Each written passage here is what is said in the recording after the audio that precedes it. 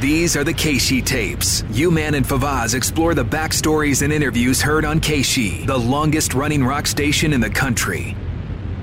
Welcome to the Keishi Tapes podcast. I'm John Hewlett. Favaz is there with you. And this is episode 107, and it's a very recent interview that Favaz did with Sammy Hagar. Yes, it was one that I did last week, and it was mainly to promote his pay-per-view that he did. He recorded a show on the beach at Catalina Island, and they did a pay-per-view in place of what he does in Cabo at the cantina at his place because of COVID shut it down. Well, didn't exactly shut it down, but he couldn't have the amount of people there that he wanted, that he normally does. So that was, the main reason why he was calling. But we also had him because Eddie Van Halen died the week before, and of course he was in Van Halen forever. So he was going to talk about Van Halen too, and he does. And he gave us a Keishi exclusive. At least he says he is. And I kind of believe him, and it was fun always fun to talk to him. All right, so here we go. This is Favaz with Sammy Hagar. Last week, October the 15th or something. It was that Thursday. Yeah, 2020. That was You'll the guy. have till 8 minutes after. Go ahead. I'm ready. So that's the guy from Premier Radio Networks. He's the guy that says, "Hey, you have this long." And so he said 8 minutes. I actually ended up having 10. Yeah, so. And at the end, you'll hear him say, "Hey, wrap it up, guys." Kind of. You can hear him in the background. So Here he is. Hi, Sammy. Wait, Guy? Wait a minute. you don't go by Guy. That's my buddy Guy Fieri. No, you're Favaz. Let's get this straight. All right. If I call you Guy, it does feel odd to call you Guy. When I call you Guy, it's weird. You never do. No, and I wouldn't want you to. Matter of fact, I have various versions of Favaz. Yes. Mm-hmm. Fozzie Bear. Fozzie. Fozzer. Foz. Fazaz. I do that too. Yes, you do. Whatever comes out on a given moment, I just throw it out there. It seems to work. confused to say some weird stuff to you. It would. I'm good. It would sound very weird coming from you if you call me Guy. I will just say that. So, first of all, happy late birthday. Thank you. I'm in Cabo, and we can't celebrate the same way because of the social distancing, the restrictions at the cantina. So we have capacity people at about 150 instead of 700, and with about 500-600 people out front every day. I'm surprised that they're sticking to any kind of rules in Mexico, because Mexico to me is a lawless country, and at least in my mind it seems to be. Yeah, it kind of with me too, but at the same time we didn't go because we think that kind of, we were going to travel out of the country, and what are their stipulations for COVID and all that, and they have some. Yeah, so. That's the more sane side of the country, isn't it? The more civilized. Is that a terrible thing? It's at the tip of the Baja. I don't exactly know. Because I hear people say it is more Americanized. Well, it's touristy. It's very touristy. It didn't used to be that way, but yeah. So I haven't been playing. I just did a little acoustic thing for my birthday in the afternoon, a surprise for the 150 that were sitting there eating and drinking in the afternoon, which was kind of unusual for us. I saw that. Yeah, it was cool. Pay-per-view last week. Yeah. Right. It was really cool, but that's why we recorded and filmed the pay-per-view last week in Catalina. We had a deserted part of the island where there's very little. It's like they just have a little snack bar on a beach where boats pull up, to a dock. Right. And they can get about 250 boats in there, so we set up there and built the stage, and so it was like a big production, like, we were going to play there for a month or something. We built it all week, turning a beach into a stage wasn't easy. But I wonder if that was financially worth doing. Sounds like an expensive. I would love to know the numbers. Yeah. On that. On the pay-per-view? How many on the people pay-per-view. Because it was $49.95, something like that, to get it. Boy, I just can't imagine it'd be that big. I just, and I had a conversation with somebody that is a redhead that was on one of the trips, and I was like, that's just not me. I mean, I wouldn't buy a pay-per-view for Sammy Hagar. I wouldn't buy it for a lot of bands that I really like. Yeah. And I just wouldn't do it. Even for sporting events. Yeah. That I would like to see, but I'm like, I don't want to pay $50 for it. Yeah. Got it done and did it. I am a cheap bastard. It was fantastic. I mean, I'm telling you, guy. I don't think I mean, I think I got to do this every year, not necessarily for the birthday bash, but for something, because, man, this was a blast. It was like, instead of a drive-in theater, it was a boat-in. It was a sail-in. You know what I mean? Yeah. Awesome. We've had those at the amphitheater here where you play in St. Louis. We've had drive-ins where the band will set up on a stage in the parking lot and people will drive and they'll get the spot next to them to hang out and stuff. This was a boat-in. People pulled in. You did the show, and it's available this weekend at nugs.tv. And if you're a redhead, you get $5 off. Nugs.tv. That's the name of the website. Yeah. I bought a Springsteen rarity off of there. Oh, really? Yeah. It wasn't a pay-per-view. It was a show. Now, this is up against the ocean, right? Or is it a cove? It's a cove. Oh, okay. Because I was going to say, if it's the ocean, boats are sitting there and they're bouncing around. No, in the they're waves. not. They weren't bouncing. No, okay. No. You put in your code, correct? How do you prove you're a redhead? That's a good question. You got to show your Sammy Hagar tickets that you've had. You got about 3. You have to have seen 100 shows in your life. No, you got to expose your crotch. Oh, is that it, John? That's how you prove you're a redhead, right? Oh. Ba-dum-bum. Sammy thought it was funny. Yeah, he did. It's kind of crazy, I know. And you thought it was crazy. It's great. Well, I watched it, and it was really filmed really well, and the ambience of being on this beautiful island and no people, a few people. Island? Catalina Island. Oh. But not like, I was saying, Baja's a peninsula. Right. Well, he's not there. Remember, he's talking about where he filmed this was in California. Oh, I thought he was down there filming it. No, he filmed this in California. Oh, okay. Yeah. Mm-hmm. I'll catch on eventually. Yeah, okay. How much more time Come we on, got wake here? up, wake Okay, up. we still got 7 minutes. Wake up and go to sleep. A regular concert is like little scattered people on the beach. They allowed about 50 to 100 people to be on the beach in front of us, between us and the ocean. And then you look out in the ocean and people are dialing off their boats and just partying. I mean, it was like in dinghies pulling up, right up to the beach. I tell you, it was a hell of a beach party. Like I said, I'll be throwing more of those.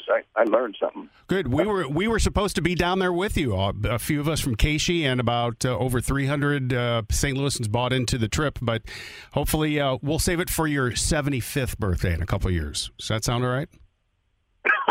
Oh, boy. Yeah, if I'm still upright. All this COVID crap is driving me nuts because I'm saying to myself, guys like me and a few of us out there, we're going, hey, listen, I don't know how many more years I can do this. Right. I'll do it as long as I can. He's about to make a point that I've been making for a while here. Yeah. The time is ticking on these older rockers, and it is. It's very frustrating for them to have to just sit low right now because they're in their final stretch. Right. He makes a point here. Yeah. Sure. And I want to do it for the rest of my life. But you don't know how many years your body's going to say, sure, you can just keep doing this. And then to take a year off at this stage in my game, no, I did that back in my 40s and 50s, taking a year off here and there. Right. Now, I can't do that anymore. I got to get as many shows as I can possibly get in out there. I hear you. Make as much money as you can. Well, yeah, there's that too.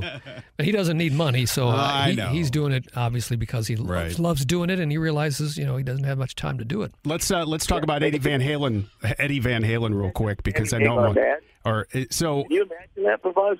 Sammy Hagar mad. Can you imagine that? I've seen you mad once.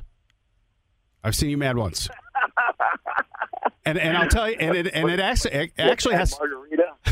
It actually has to do with Van Halen. It was back in the day when I was asked to change shirts when I did the interview with you and Alex in Oklahoma City when you wrote about that night in your book.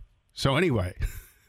Oh, that's right. So refresh people's memories who have heard it but don't remember it, and people who've never heard it before. What happened that night? Okay, so in the Sammy Hagar, Alex Van Halen KC tapes that we just redid a couple weeks ago, in it I told the story that I went down to Oklahoma City to see the band to get fired up and say, hey, what a great show it was. They're going to be in St. Louis. And I was supposed to interview, and I did interview Alex and Sammy together.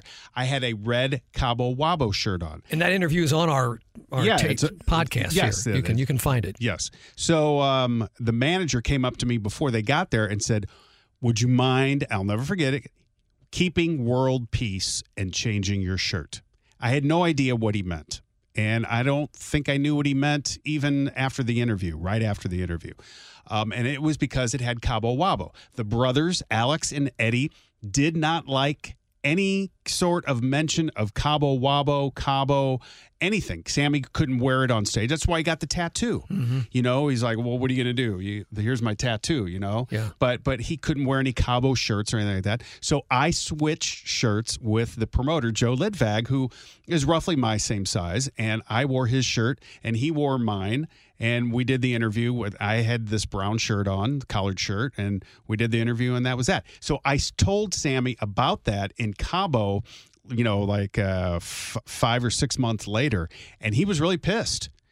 I mean, at the time, and I've got that interview somewhere. We'll do it sometime. But he was like, I would have punched somebody right there. So that was the only time I saw him, you know, angry. And that's what you were referencing here in this interview. I was. Let you wear the shirt backstage. Yes.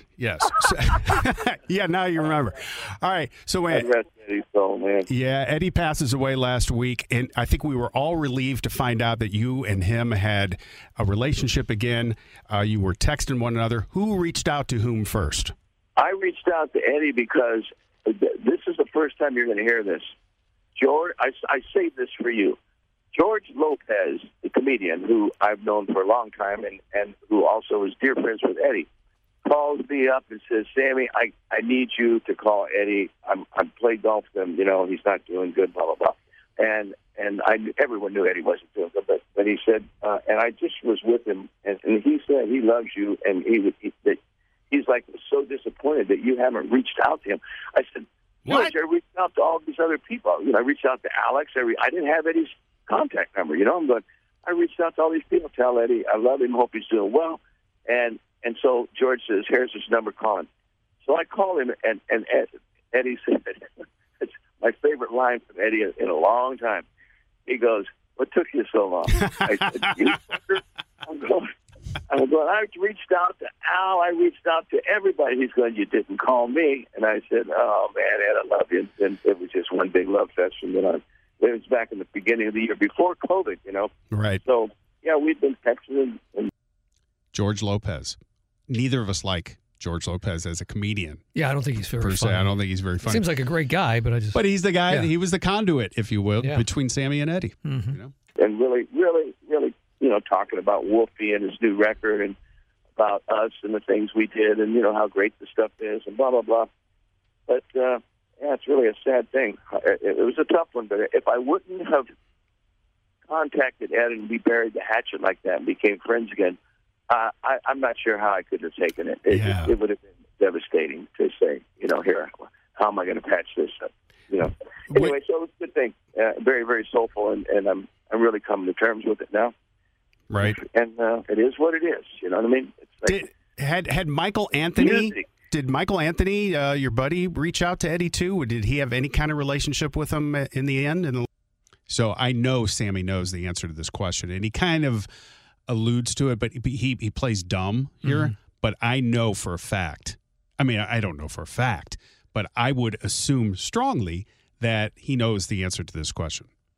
Okay. Now, there supposedly was some contact between the Van Halen group and Michael Anthony last spring, right, about when they were him going to rejoining the band. Yeah, they were going to do a stadium tour. It was going to be huge. Yeah. And but the question that I asked here, did Eddie and Sammy or did Eddie and Michael patch things up, and were they friends last year or so?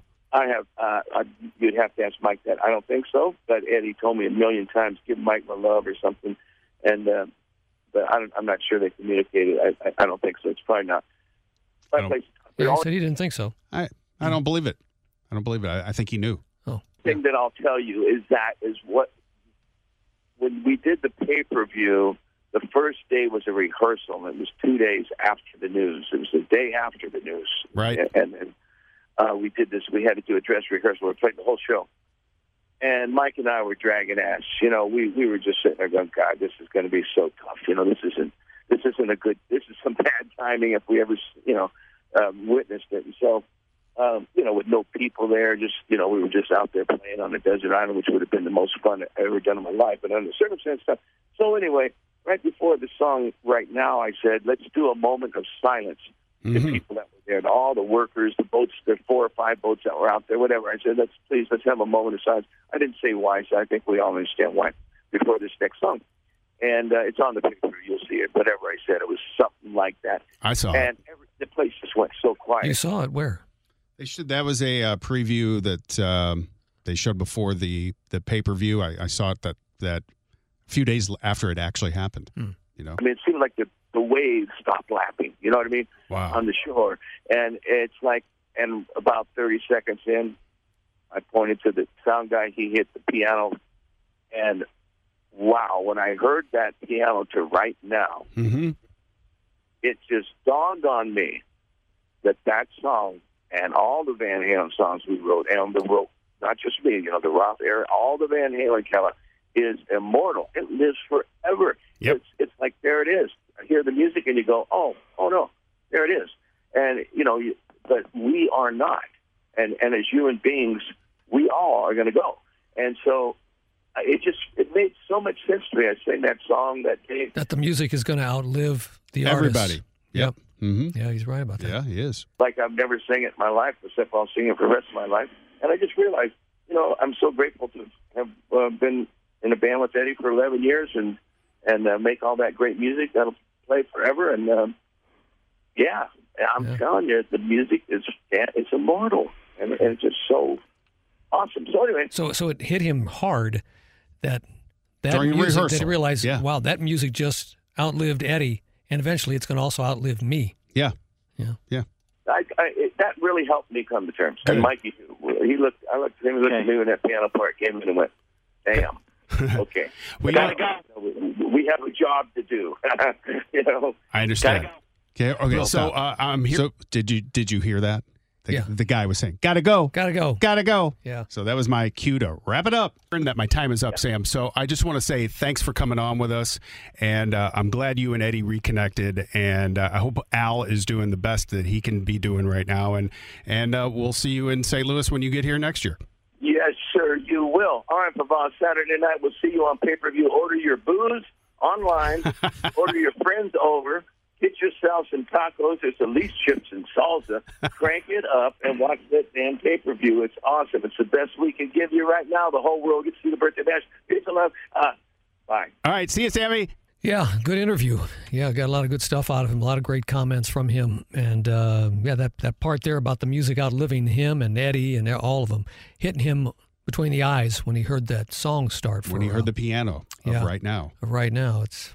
Yeah, I mean, it's got to be emotional. You know? It's heavy, and I'm sure it was emotional for David Lee Roth too. Yeah, he's posted some pictures and stuff, and haven't really heard from him, per se, but he was there in the beginning, so he knew Eddie when he was coming up. Time, so there still has to be. I mean, knowing how public their feud was, right? Still has to be some. Feeling bad about it inside Sammy because, sometimes as time goes on, you realize some of these fights you have with people are just ridiculous, childish when you look at them from a 2020 hindsight view. And he's got to have some regrets maybe about how that whole thing went for a long time. Then he just, at the end... Hey, I better make amends. Eddie was a different person back then when he was fired. That's right, he was fired on Father's Day. Yeah. And Eddie was drinking a lot, and you don't have your clear mind. No, I don't blame Sammy. I don't blame Sammy. We know who was struggling, who was the guy that was the issue for the most part. Because Sammy's always tried to be, I think, a fair, hardworking, positive guy. Yes. Yeah. So. We absolve him for any past fights he had, and Favaz, I absolve you for any past disagreements that we've ever had. And I absolve you. Well, thank you. It's all a beautiful thing. Amen. See ya. Bye. AMF.